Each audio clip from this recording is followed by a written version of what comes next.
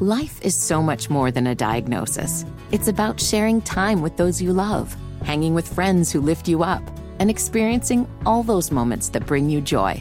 All hits, no skips. Learn more about Kisqali Ribociclib 200 milligrams at KISQALI.com and talk to your doctor to see if Kisqali is right for you. So long live singing to the oldies, jamming out to something new, and everything in between. You're listening to the best of Kevin and Query on 93.5 and 107.5. The Fan. Right now, though, Tony Dungy. That's Football Night in America analyst, obviously former Colts head coach. Coverage of Chiefs and Chargers begins this Sunday night, Football Night in America. 7 o'clock on NBC and Peacock, and the coach joins us right now. Tony, always good to hear your voice, especially in this market. Thank you. Yeah, it's good to be with you, and all of a sudden things are getting interesting in the NFL. Buffalo loses, Philadelphia loses, Colts win. It's fun. Let me tell you something, Coach. I was thinking to myself, well, we do this show from 7 to 10. We probably could just say to Tony Dungy at 7:02, hey, what's going on with the Colts? And then come back and pick things up at 10, right? I mean, it's been a loaded week for us. Crazy. I've not experienced anything like this. It's just hard to perceive, but I tell you, the team responded very, very well last week, and hopefully we can keep it going again this week. Coach, when you look at, you were obviously part of this organization and saw it from the inside, and I was just telling Kevin, to me it's fascinating because with you and Bill Polian, two men who had already very solidified resumes before you arrived in Indianapolis. And since then, Jim Irsay has often had people in those roles that it was their first opportunity here in Indianapolis. Does that change the dynamic between owner and those working underneath them and the level of, I guess, power that they could have to not have to fall underneath what the owner wants or says? I don't think so. I think it all depends on personality. And I tell you, when I was there, Jim was great to work with and work for. We had conversations regularly. He shared his input. We shared ideas, Bill and Jim and I, and we moved forward. I'm assuming it's that way, and I'm assuming that Jeff has done the same thing, just the way I did when I first got there. So it's hard to say. Jim has an idea of what he wants to do, though, and I can tell you, when he gets those ideas, he's got a very strong opinion about it. He thought Jeff was the best man for the job at this point in time, and he pulled the trigger and made that decision. In 2002, which was 20 years ago, he called me the same way. He said, "You're the guy I want. I'm not talking to anybody else. You're the guy I want. I want to put something together like the Steelers had. I want to be part of the community. We've got to get things going. The things that you bring, that's what I want." And he had a very strong opinion about that, and that's just the way he is. It's Tony Dungy. He's with us here on the Payless Liquors Hotline. I want to go back to a week ago Monday, Tony, if you don't mind, and just your initial reaction when you heard the Frank Reich news, and then a few hours later when you heard the Jeff Saturday news.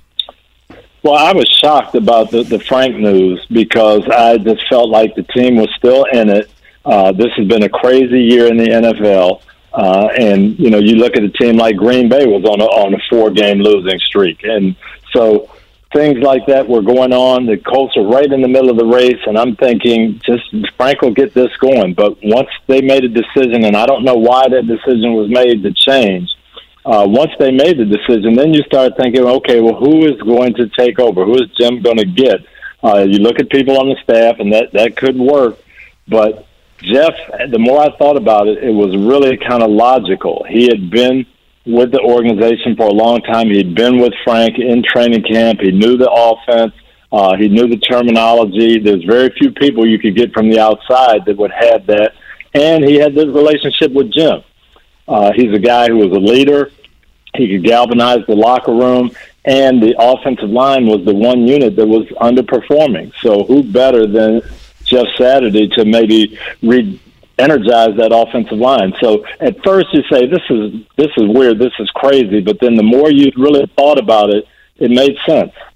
Tony Dungy is our guest, of course, Football Night in America. He is the analyst there on NBC. Tony, to me, the thing that I just can't get out of my head is, in terms of the coaching change in Jeff Saturday, I agree with what you said, that there are areas there where that makes sense. And I, like most, who doesn't love Jeff Saturday, right? He's a very likable and believing in guy. But I keep going back to, Tony, and I want your thought on it. I don't know why they went to Sam Ehlinger when they did, and I felt like that put them in a serious hole in the season that now they are having to make up for, because they're behind the eight ball based on a peculiar decision to me that really didn't have much sense, other than the owner wanted to see what a young guy could do. Your thoughts?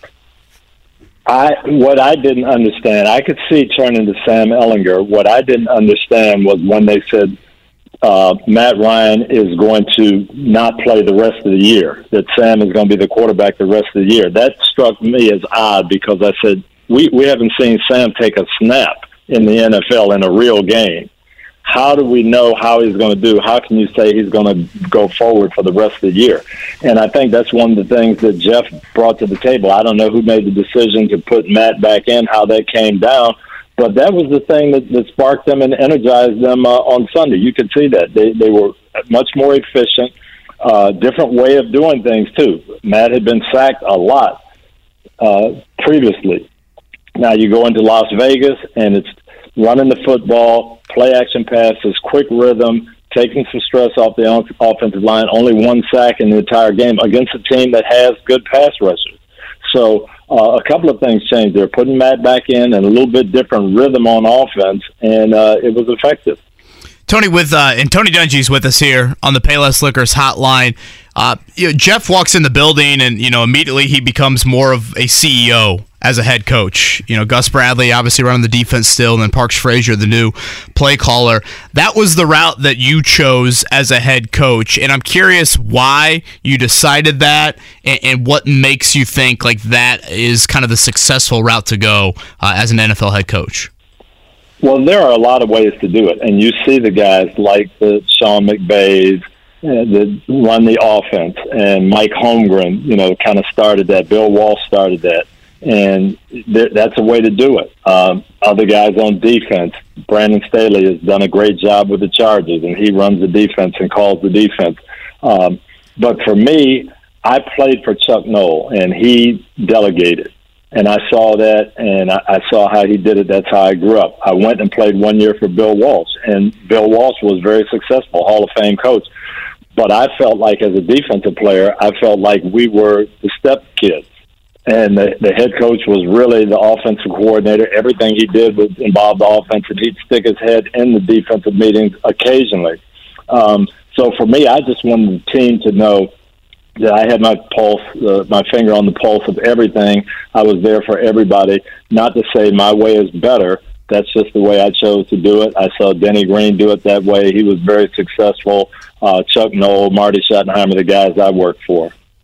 Tony, it seems to me, and again, I want to preface, I really like Jim Irsay, and I know fans here like Jim Irsay, so I don't want that to be misunderstood, but it seems to me like Jim Irsay this particular season is almost more, as you talked about, like he has his strong convictions, right? It seems like he is more vociferous of that than we have seen in years past, almost to the point of being defensive. I realize you're not in Indianapolis, but when you assess and you see the tweets and the comments, and maybe even his surprise from your comments about the quarterbacking position, etc., two-part question, and one would be, do you have dialogue with him? And number two, am I off base in saying that it just seems like he's a little more forceful with things this year than he has been in the past?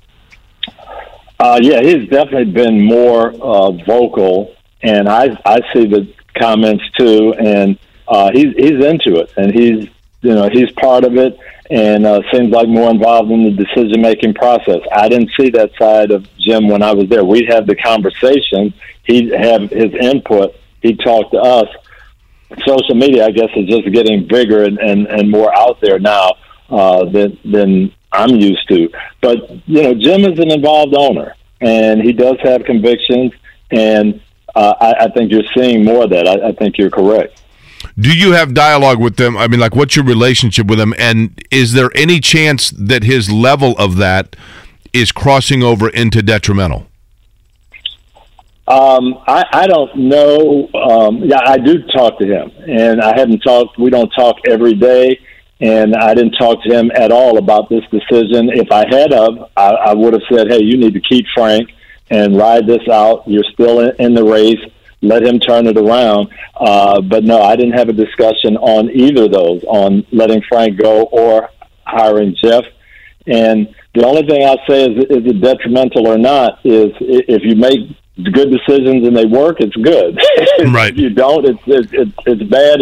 And that's what I was telling people with this Jeff Saturday thing. Everybody had weighed in, and this no experience, and this is awful, and how's it going to work?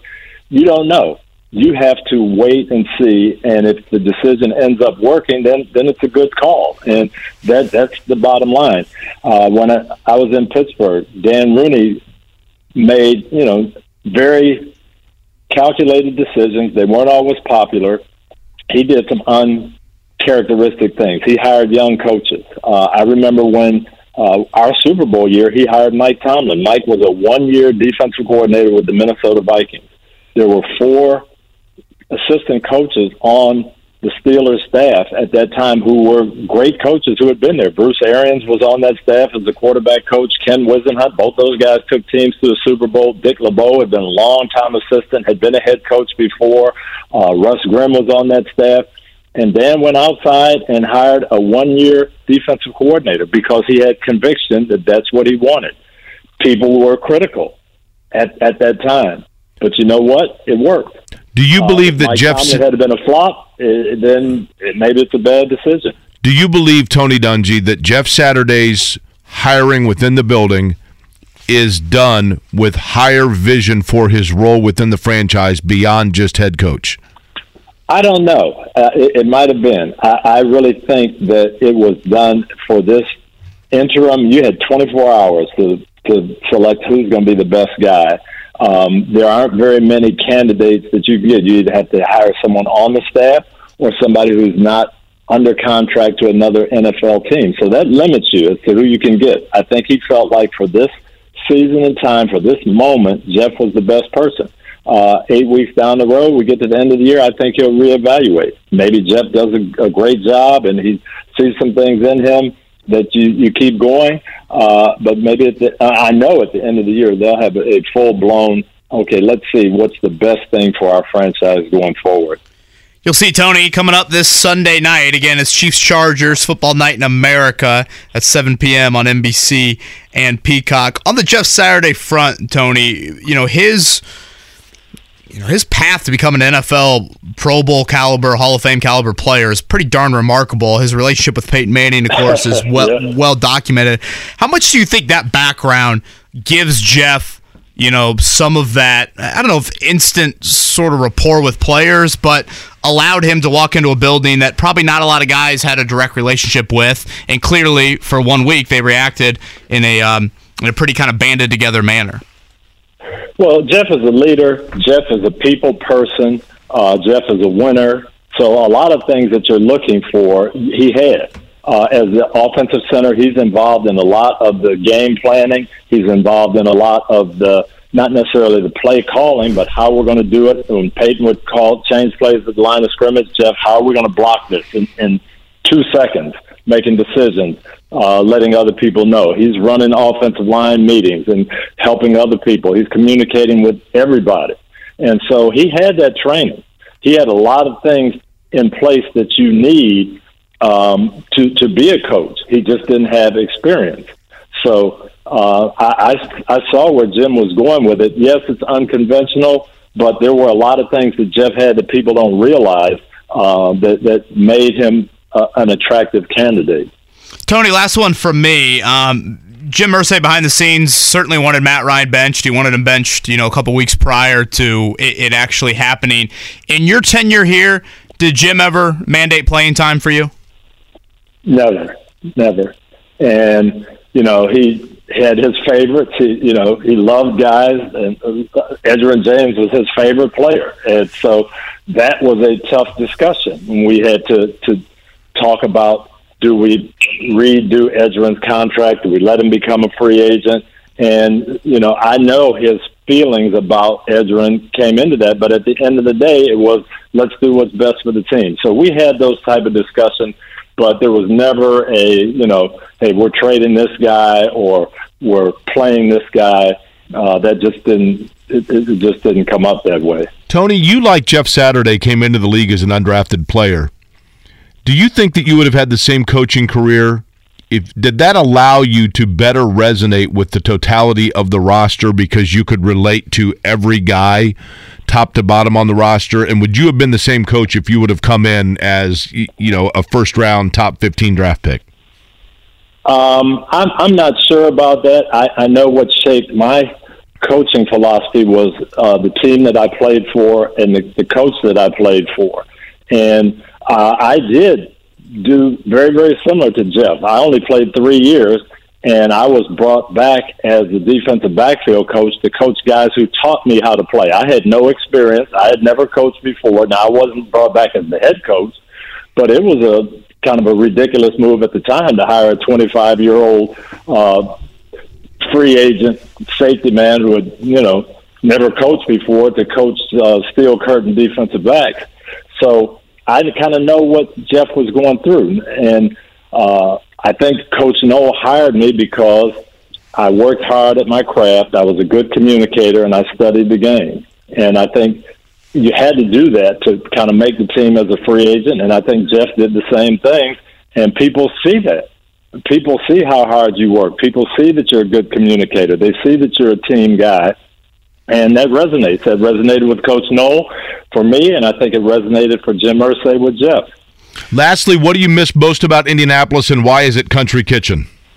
I miss some eating spots there, Country Kitchen being one of them. I miss that walk across the downtown into the stadium. I miss the RCA Dome and the atmosphere there, and I miss the people. So those relationships, I think, are what you miss most. I wish I could get there more often. Tony, I'm going to sneak in one last one. I apologize, but as we get to this kind of head coaching carousel that'll inevitably happen in early January, you think Jim Caldwell still wants to be an NFL head coach? Yes, he does. I've talked to Jim, and he was in on a couple of situations last year, and I think he would enjoy that. And I don't know if it's going to happen. I don't think he's at the point where he wants to come back as an offensive coordinator or quarterback coach, but I do think he would come back as a head coach. Interesting. I'll tell you what, Tony, if Jeff Saturday can take some of the things that he learned from the guy he played for in Indianapolis and carry those forward as a head coach on and off the field, I think people around here will be just fine with it, right? Just fine with it. But we'll see, as you said, we'll see where things fall, right? We will. And I'm pulling for Jeff. I'm pulling for the Colts organization. As I said, it was unusual, but we'll see what happens, and we just have to judge by the results. Tony, enjoy watching every Sunday night, Football Night in America, and thanks for making time for us on this Tuesday morning. All right. Thank you, guys. Always. Life is so much more than a diagnosis. It's about sharing time with those you love, hanging with friends who lift you up, and experiencing all those moments that bring you joy. All hits, no skips. Learn more about Kisqali Ribociclib 200 milligrams at KISQALI.com and talk to your doctor to see if Kisqali is right for you.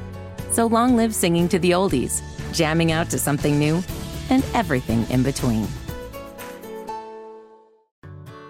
Whether it's audiobooks or all-time greatest hits, long live listening to your favorites. Learn more about Kisqali Ribociclib 200 milligrams at KISQALI.com and talk to your doctor to see if Kisqali is right for you. Good to talk Colts ball. Jake, I do feel like this has become the official start of the college basketball season. I guess the unofficial start. The Champions Classic now. Got to be, at least the third or fourth time the city of Indianapolis has hosted it. Tonight, it will be Kentucky and Michigan State at 7, Duke and Kansas at 9:30, and on the call will be the one and only Jay Bilas for ESPN, and he joins us now with a little Jeezy to introduce Jay Bilas. Jay, good morning. Good morning, gentlemen. How you doing? We're doing great. Hope you are as well.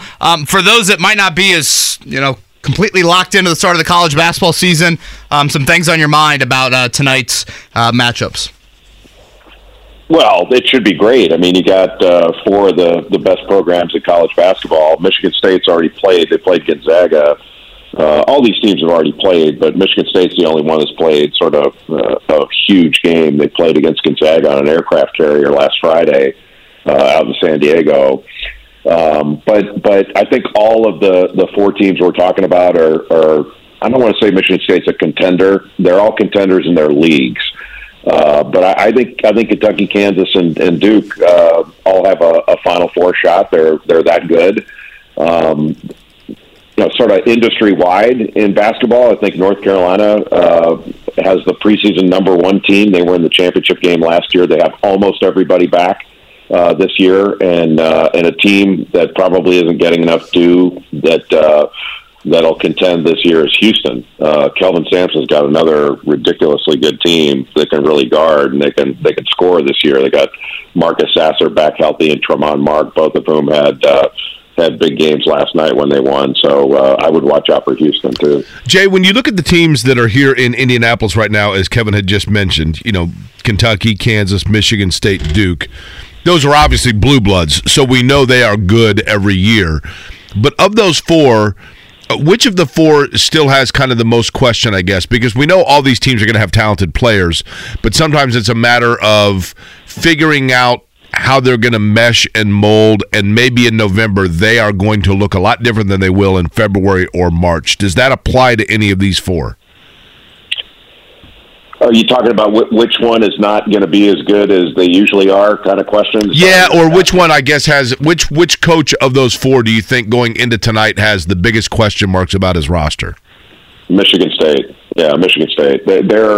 He might not have Tom Izzo might not have question marks. I think he knows what he's got, but he doesn't have the firepower he's had in the past, and doesn't. They're not as big as they've been. They're not as settled at the 5 spot. And I'm not sure he knows exactly where his scoring's coming from night after night. They've got Joey Hauser, Malik Hall playing. Those guys are really versatile, so they can play. They can play the 5, the 4. They can even slot them at the 3. But their guards are good, but they don't have a lot of pros on their team. And in the past, when Michigan State's been really good, they've had NBA players, and I'm not sure they have one right now. They've got guys that can play in the NBA, but I'm not sure they've got guys that are first round draft picks. He's Jay Bilas. He'll be on the call tonight. Again, the Champions Classic, 7 o'clock, and then approximately about 9:30 for that second game, Duke and Kansas. Jay, on that Michigan State front, if you look at the Big Ten this season, I think hopes in Bloomington are very, very high for Michael Woodson's second year. They bring back Trace Jackson-Davis. I think you look at the overall depth, seem to be a team capable of going 8 or 9 deep, if not a little bit more. Your thoughts on Indiana here in Michael Woodson's second year?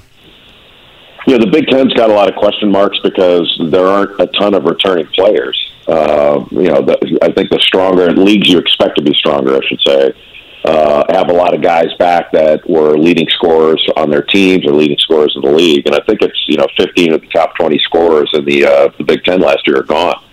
So that opens up a lot of question marks. I do think Indiana is the best team. Obviously we're going to figure that out as we go, but having Trace Jackson-Davis back, and we've got a lot of big guys back this year. Zach Edey's back at Purdue, but I like the personnel that Indiana's got the best. And with Jalen Hood-Schifino coming in and playing the point, they've got more firepower than they had last year. I think they played well. Just in their exhibition games at the start of the season. Everybody's going to get clipped here and there and lose games, but I think I have to think that Indiana's going to be the favorite of the Big Ten. Do you make anything of the Big Ten's national championship drought? Well, I mean, there's something to it. It's not like they haven't been knocking on the door. The reason I don't worry about it is you've had so many Final Four appearances and Elite Eight appearances, and they've had teams that have been national contenders year after year after year. But it's kind of like the Pac-12. I mean, it's been forever since the Pac-12 won a championship. Now you can be the second best team in the country, and when North Carolina was that great in 2009 or something, the ACC's won a fair amount of them. The Big East has won some, all that stuff. and they've done it at the expense of the Big Ten. So you don't want to go too far overboard. Is there something to it? Yeah, there's something to it. Is it a huge problem? No, it's not. Because one of the things, like you kind of talk about with people, though, they always some people point to Gonzaga saying, well, they haven't won one yet. And going, yeah, they've done better in the tournament than any team in the Big Ten or the Pac-12 or whatever. They just haven't won it yet, and they're going to. They said that about Virginia too. Virginia can't win the way they play. Like, yes, they can, and they did. So the Big Ten will put this issue to bed at some point. But I don't think it's a major problem. But it is indicative that they haven't won one. But it's not indicative that they're not competitive.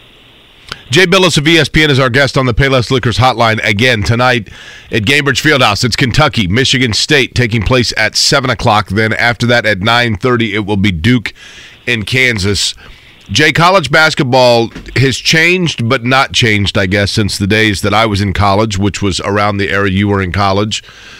Now you have name, image, likeness. You have a whole different arena in terms of what that does for recruiting of players.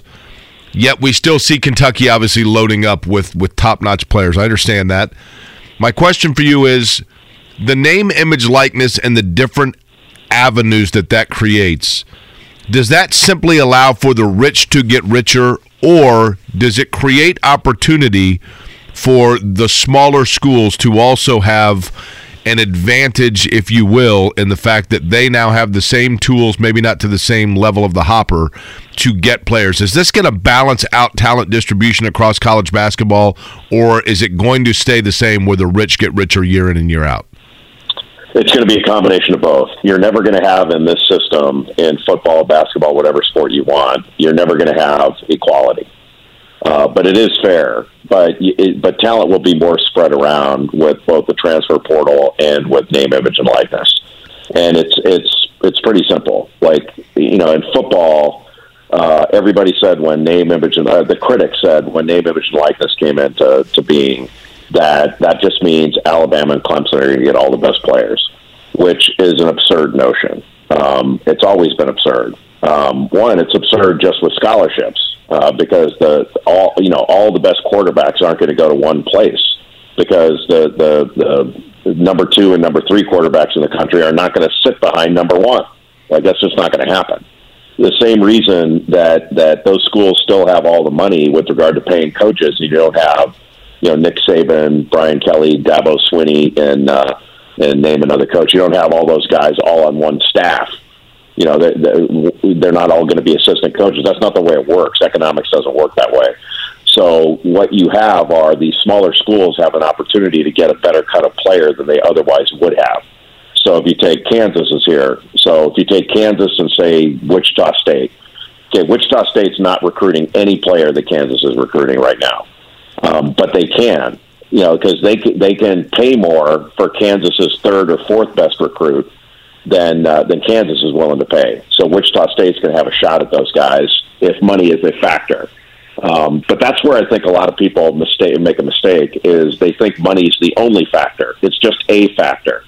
I mean, you just look at our own jobs. I mean, we make decisions based on our jobs. Money is a factor, and it's a big factor. It's not the only one.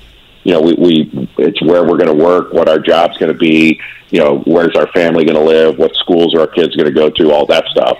And athletes make those same decisions with regard to where they go to school and where they stay and all that stuff.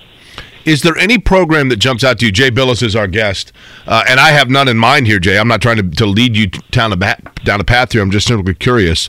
Well, you're not going to, but you can try. Well, is there any program that, when you look at it, seemed to be kind of late to the party on the NIL? Because it did feel like with Indiana, for example, they kind of saw where it was headed, right?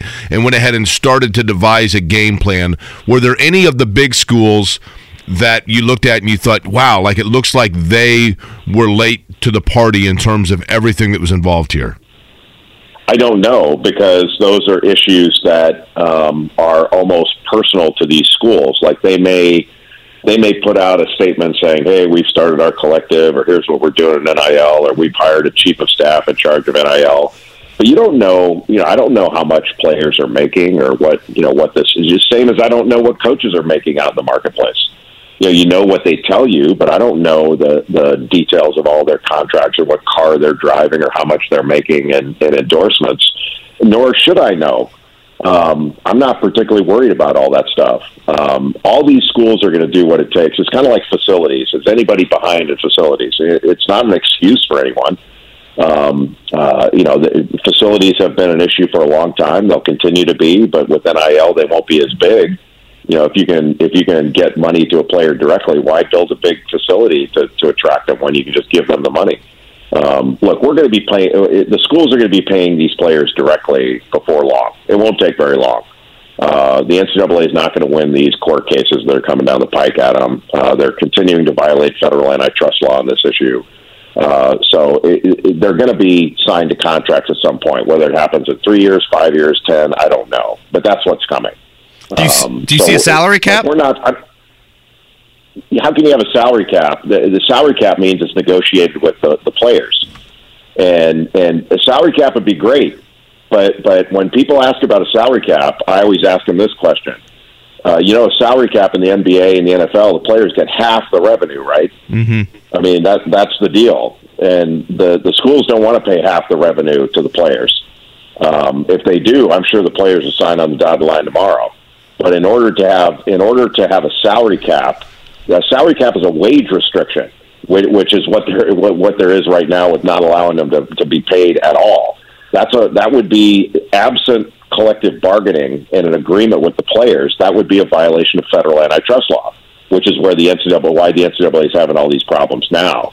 So the issue isn't, to me, should there be a salary cap? The issue is, why aren't the players being allowed to bargain for their fair market value? Like, nobody asked, should there be a salary cap for coaches and staffs and all that stuff? Like, should there be a salary cap for coaches? The coaches are the ones making all the money now, and the administrators. It's a really odd system that we look at it this way. But if you want a salary cap, that'd be great. But every salary cap, the players get half the money, half the revenue. And when Ohio State's coach Ryan Day said recently, it's going to cost Ohio State $13 million to keep their roster together, or something like that, my reaction was, that's cheap. Like, that's cheap to have a multi-billion-dollar industry, to have a team together, and to have a roster set for that little money. When they're paying some of the coaches that, they're paying their coaching staff more than that. It's really an interesting system we have, and it's going to change. Jay, last one for me, and again, Jay Bilas tonight on the call. It's Kentucky and Michigan State, Duke and Kansas, right over here at Gainbridge Fieldhouse. That begins at 7 o'clock. You will be inside of the Pacers building tonight, and Benedict Mathurin has had a pretty darn impressive start to his NBA career. How much did you see of Mathurin at Arizona, and are you surprised at all to see the level he's played at here early in his NBA career? I saw Ben Mathurin a lot, and I thought he was great. So I'm not surprised he's having success. I mean, players sometimes you're surprised it's so quick, or some of the guys take a little bit longer to get going, but he's a fantastic talent and a worker and a competitor. So I think on draft night, we had talked about, I thought he could have been taken higher, perhaps should have been, and he thought he should have been taken higher. And it seems like he's using that for fuel in the way he's playing against teams that didn't take him. But he's an outstanding player because he's got all the tools. He can shoot it, he can drive it. He's a focused defender, and he really competes and works. By the way, speaking on, and finally, Jay, here, the category of, we don't know where this thing's going. Excuse me. In terms of Twitter, I was looking at this, and this does fascinate me. You've got 1.8 million followers on Twitter, understandably, deservedly so. You're following no one. So does that mean that when you go on there, like, there's just nothing on your phone? I don't go on Twitter. I use it to put stuff out, but I don't use it for any other reason. So you never, like, scroll through to see what a coach or a player is saying, or, I mean, obviously, right? Or is there a... I don't. Not on that account. Ooh. See that? Can we find the Jay Bilas burner? That's right. Is there a burner account? you can certainly try. That's actually pretty smart, though, so that people can't see who it is that you're following. We've got investigative weed through information. We'll ask the NCAA over here just a mile or two away, Jay, if they can get started on that. Enjoy Indy. Have a great call tonight, and appreciate the time this morning. So you're going to ask the NCAA to investigate something? I think it's going to be a while before there's an answer there. Yeah. Insert joke there, right? Whether it's audiobooks or all-time greatest hits, long live listening to your favorites. Learn more about Kisqali Ribociclib 200 milligrams at KISQALI.com and talk to your doctor to see if Kisqali is right for you. Life is so much more than a diagnosis. It's about sharing time with those you love, hanging with friends who lift you up, and experiencing all those moments that bring you joy. All hits, no skips. Learn more about Kisqali Ribociclib 200 milligrams at KISQALI.com and talk to your doctor to see if Kisqali is right for you. So long live singing to the oldies, jamming out to something new, and everything in between.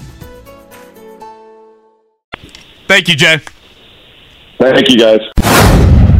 Jake, I think in terms of individual feel-good stories for Colts players, I guess, in 2022, I'm not sure if anyone tops what Parris Campbell has done so far this season and being available and I think showing a lot of the signs that we saw at Ohio State. Certainly Indiana fans saw it and watching him play at Ohio State. And now we're seeing it on a really consistent week-in, week-out basis here at the NFL level. And in year 4, Parris Campbell joins us right now on the Payless Liquors hotline. Parris, good morning. Good morning. How are you guys doing? We're doing great. We hope you are as well. Today technically is an off day. We heard Jeff Saturday say Victory Monday, see you on Wednesday, and I think we heard that cheer back in Indy from you guys in the locker room in Vegas. What is an off day to you? Man, an off day is just another day to get an advantage step for the week. It's a day to take care of my body, man. Relax, get away from ball. But don't get too out of tune. So, like I said, just take care of my body, fuel the right way, recover the right way. And I think of it on all day as an advantage day. Parris, I want to go back a little bit on the clock here, and I'll use kind of an example of this.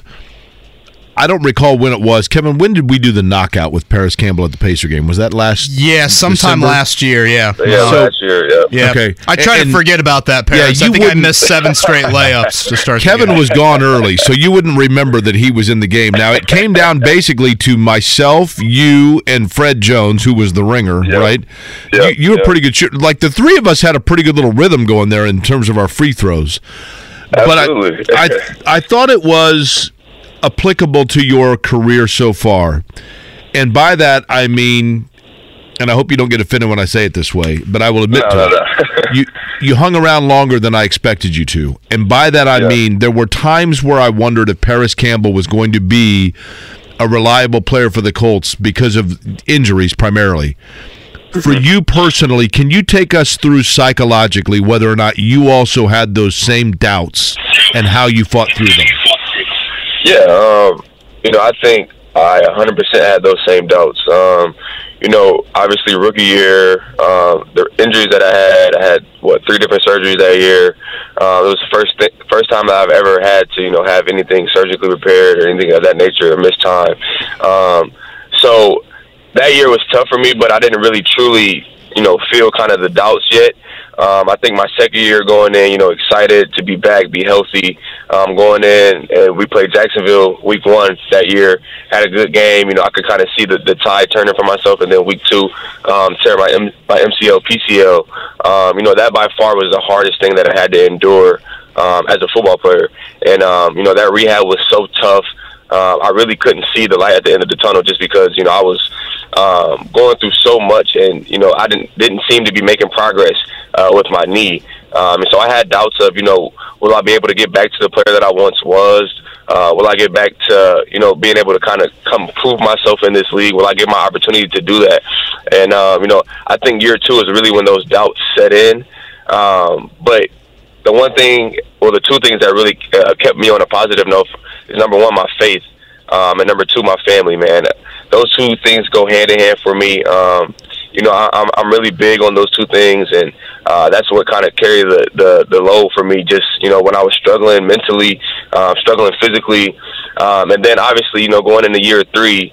Having to kind of almost reinvent myself after the knee injury, because man, like you gotta do so much to get back from a knee injury, and kind of going through camp in the first 5 weeks of the season, it was tough for me, man, because I really never had a comfortability level that I felt good at, and so obviously week 6, scoring the long touchdown versus the Texans, but getting hurt on the play. It was kind of just like, oh man, like this is happening again. Like, like is this really worth it? Almost, you know what I mean? Like, is everything that I've gone through really worth it? And I just kind of seeing that door close once again on me in year 3. And to be honest, those same doubts set in, but they didn't set in as hard, because what I had going through with my knee, man, like I felt like I could overcome anything. And that was a big thing for me. Like I was able to stay positive through my foot injury in year 3, and I just was able to stay motivated through it all. Showing up on my time hop today, not to bring up this memory, was your broken hand and the picture of that. Yeah. Oh my gosh! I say this in all sincerity. It's one of the grossest pictures I've ever seen. So. Nah, it was brutal. It was brutal. Oh man, yeah, I can only imagine. I wonder if you are feeling this, because I feel it watching you play. And again, Parris Campbell joins us right now. You go back to the Jacksonville game, back to the Tennessee game last month. Like, you had big catch outings in both of those games. But I look at the 2 plays you made against Washington. One on the screen, one on that jet sweep, which you took for like a 30-yarder. The touchdown last week. I look at those plays and think to myself, that's Ohio State, Parris Campbell. Like, that is, I think, what everybody kind of envisioned when you're drafted. Do you feel like you've now shown in these last couple of games like almost a different gear than we've seen in flashes through your first couple seasons? Yeah, absolutely. And that, like, you said people thought they would see that in the league, and shoot, I thought I would see that in the league. You know what I mean? Like, I know the type of player that I am. But yeah, I mean, those plays, show, the type of player that I can be. And, that's just what I've been wanting to get back to, man. That's what I've dreamed of doing in this league, man, just being a playmaker, obviously being available for my team. But what I'm saying, like, it's been a long road. It's been a long road, but, I can 100% say that, like, I'm playing right now. Like, I have the most confidence that I've ever had in the league. I'm having the most fun that I've ever had in the league. And obviously, that's all just because I'm available, I'm healthy, and I'm able to go out there and make those plays. And, my coaches are giving me opportunities. So you were like in kindergarten when he was in high school, but you went to the same high school as LeBron, correct? Yeah. So how often did LeBron come back and hang out at your high school, and like how many times did you meet LeBron? Yeah, well, I actually met LeBron a couple of times. He came back during the NBA lockout. He actually came and practiced with our football team. Like, he came out there in full gear, and this dude was out there practicing, running routes, snagging footballs like it was nobody's business. Dude looked like Megatron out there. But so that was one time, and then he came back. He used to come back to a lot of games, come and watch games. And then my senior year, he came back and did a whole, like, Nike unveil for the uniforms. Like, he got new uniforms for every sports team. And he did, like, an unveil for the football team, our uniforms. We had, like, a black alternate that year, so that was pretty dope. And then I always would catch some of his games when he was in Cleveland. So I'll be able to link up with him after the games, talk with him here and there. So it was pretty cool. When you think about those times when you were in high school and you're getting ready to go to Ohio State, and what you were able to do at Ohio State versus what you're doing now for Indianapolis, did you have to change your mindset in terms of the style of receiver you were going to be? Because and maybe I'm wrong here, Parris Campbell, but I thought of you as like, okay, you're going to be the deep ball behind the defense receiver for the Colts. And I feel like you maybe by necessity, you changed exactly what style of receiver you are and found a really good niche in that. Am I off base with that assessment? I wouldn't say that you're off base, just because, my rookie year and a little bit of my third year, you could kind of see that, I would run a lot of deep routes and run a lot of, post routes, pylon routes, whatever that may be. But I feel like I was kind of able to bring my Ohio State, which, everyone kind of labeled me as a gadget guy coming out of college. I feel like I was able to kind of add that gadgety player just kind of to my short and intermediate route game. I think my routes, as far as, short and intermediate routes, have gotten so much better since I've gotten into the league. I'm really comfortable playing slot receiver in this league, man, and I just feel like I was able to kind of intertwine the two of, the gadget player and, just becoming a natural receiver. So I think it's just, both of those two together. Were you surprised or in any way frustrated when the Colts made a change at quarterback? No, I wasn't frustrated. Yes, I was surprised, just because just of the guy that Matt Ryan is, and the rapport that he has, and this guy's gonna be a Hall of Famer one day. You know what I mean? So definitely was surprised with the decision, but I wasn't frustrated. You know what I mean? Because at this level, like, we're professionals, man. Like, there could be a change at any time. At the end of the day, we still got to go out there and perform. You know what I mean? So wasn't frustrated. I was happy for Sam, because he was getting an opportunity to go show what he can do. I felt for Matt, though, because and Matt knows this. Me and him have so many deep conversations just over the course of the year. But, like, Matt's a big reason why, I have my confidence back right now. Like, he's truly a real big reason why that's happened for me. Just because, this guy has believed in me since he stepped foot in Indianapolis, man. Like, he's had my back since he stepped foot in Indianapolis, and he knows that. So, yeah, like I said, surprised, yes. Frustrated, no. Were you surprised by the coaching change? To be honest with you, no, because of just how the season, how the season was going. And to be honest, like, I still, like, feel that the players had something to do with that coaching change. You know what I mean? Just because at the end of the day, like, what I'm saying, anyone can lose their job in this profession, and at the end of the day, like, it's about winning. And if you're not doing that, there's bound up, for bad stuff to happen. So, and just the way, like, that we were losing, we were losing some close games, and then to go out in New England and just have, that bad of an offensive performance.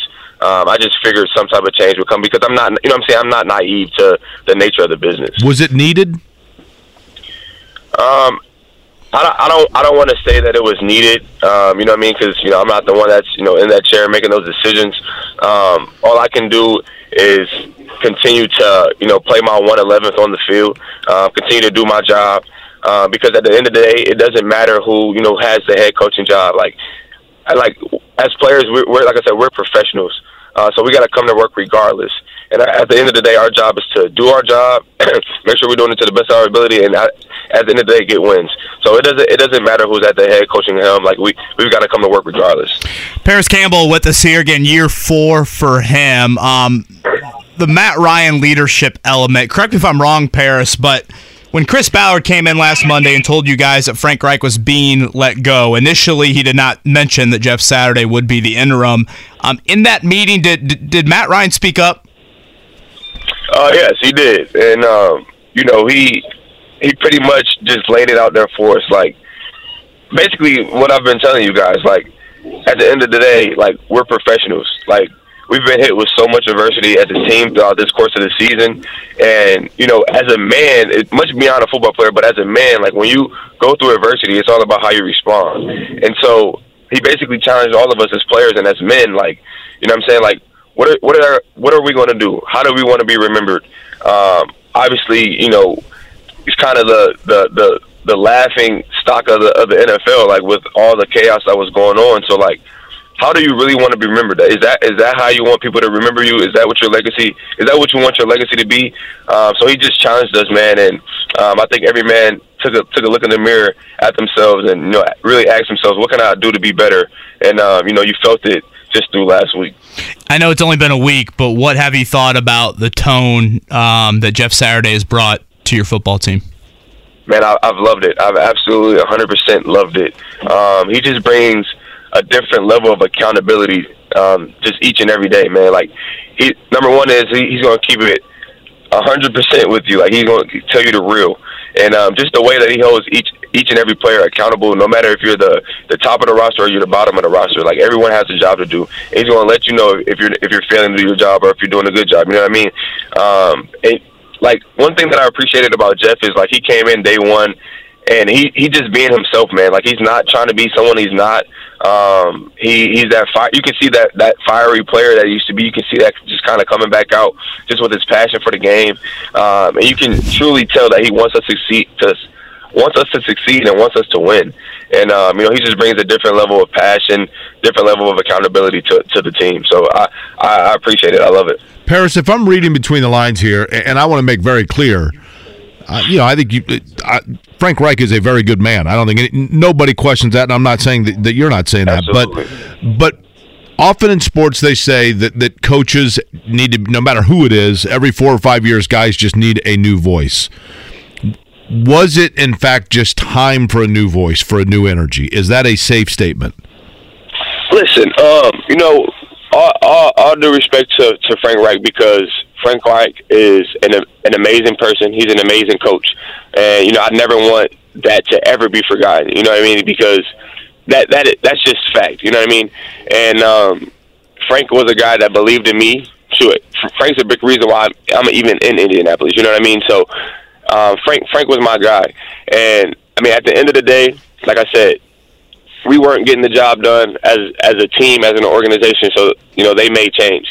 And I'm not saying that, Frank is a bad guy, like I said, like he had a bad voice or he didn't bring the same intensity that Jeff brings, because everyone has their own style of coaching, you know what I mean? And whether you respond well to one way or the other way, I mean, that's just based on the type of player that you are.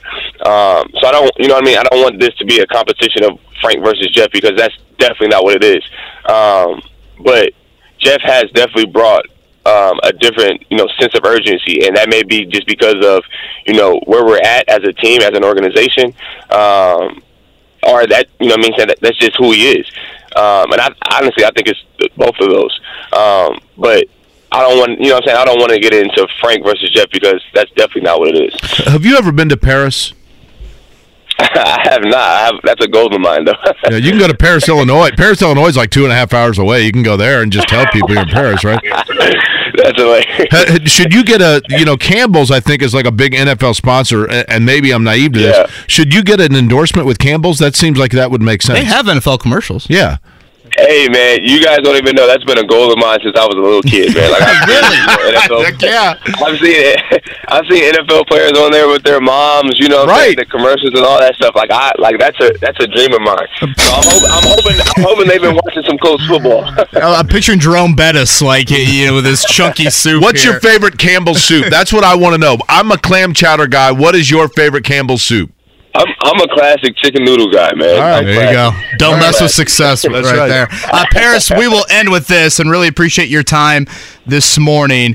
You've obviously, frankly, have been through hell physically throughout your NFL career. A lot of chicken noodle soup. Do you think about the contract year that you're in right now? Absolutely. Absolutely. I would be naive if I said I didn't. You know what I mean?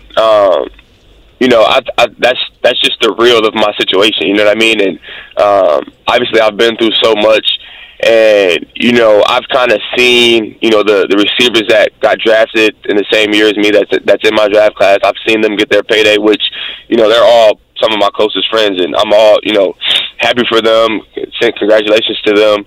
But my story's different, man, and the thing about me is I won't change, and I wouldn't change anything that I've gone through. I wouldn't change my story, because at the end of the day, no matter what happens at the end of the season, good or bad, you know what I mean? I'm gonna have a story for just so many people across the platform. Not even football players, just so many people who may just be going through something and just feel like they can never catch a break. My story is going to speak volumes to so many people, man, and that's what I'm grateful for, man. I'm grateful just to be a vessel for God, man, just for Him to do His work, man. And I couldn't ask for more. You know what I'm saying? I couldn't ask for more, because I'm blessed, I'm healthy, I'm making plays, and ultimately that's all I want to do, man. I want to help my team win. I want to be available, and God's allowing that to happen right now, man. And I'm just so thankful for that. Parris, I'm a huge Clemson fan. They're not going to make the playoff. I know that. Nobody's going to beat Ohio State. And I'll be honest with you, man. I'm not an Ohio State fan, no offense, but nobody's touching Ohio State, are they? I mean, honestly. Nah. I mean, we you know what I'm saying? We still got to play a team up north in Michigan, man. We still got to get revenge on them from last year. Shoot, I feel like I lost that game when they lost last year, man. I just hope they win that game and then they roll in the playoffs, man, because it's been a while since we won a natty, man. So I'm pulling for those guys, man. They look good, though. Parris, I feel like anytime we have one of your teammates on, we kind of end it with hope for continued good health, and I mean that even more for anybody. For you right now, with the rest of your contract here and the season you've had. Hell of a year, man. I can only imagine what it means, and I really appreciate your honesty with everything this morning. Absolutely, man. I appreciate you guys for having me on, man. I really do.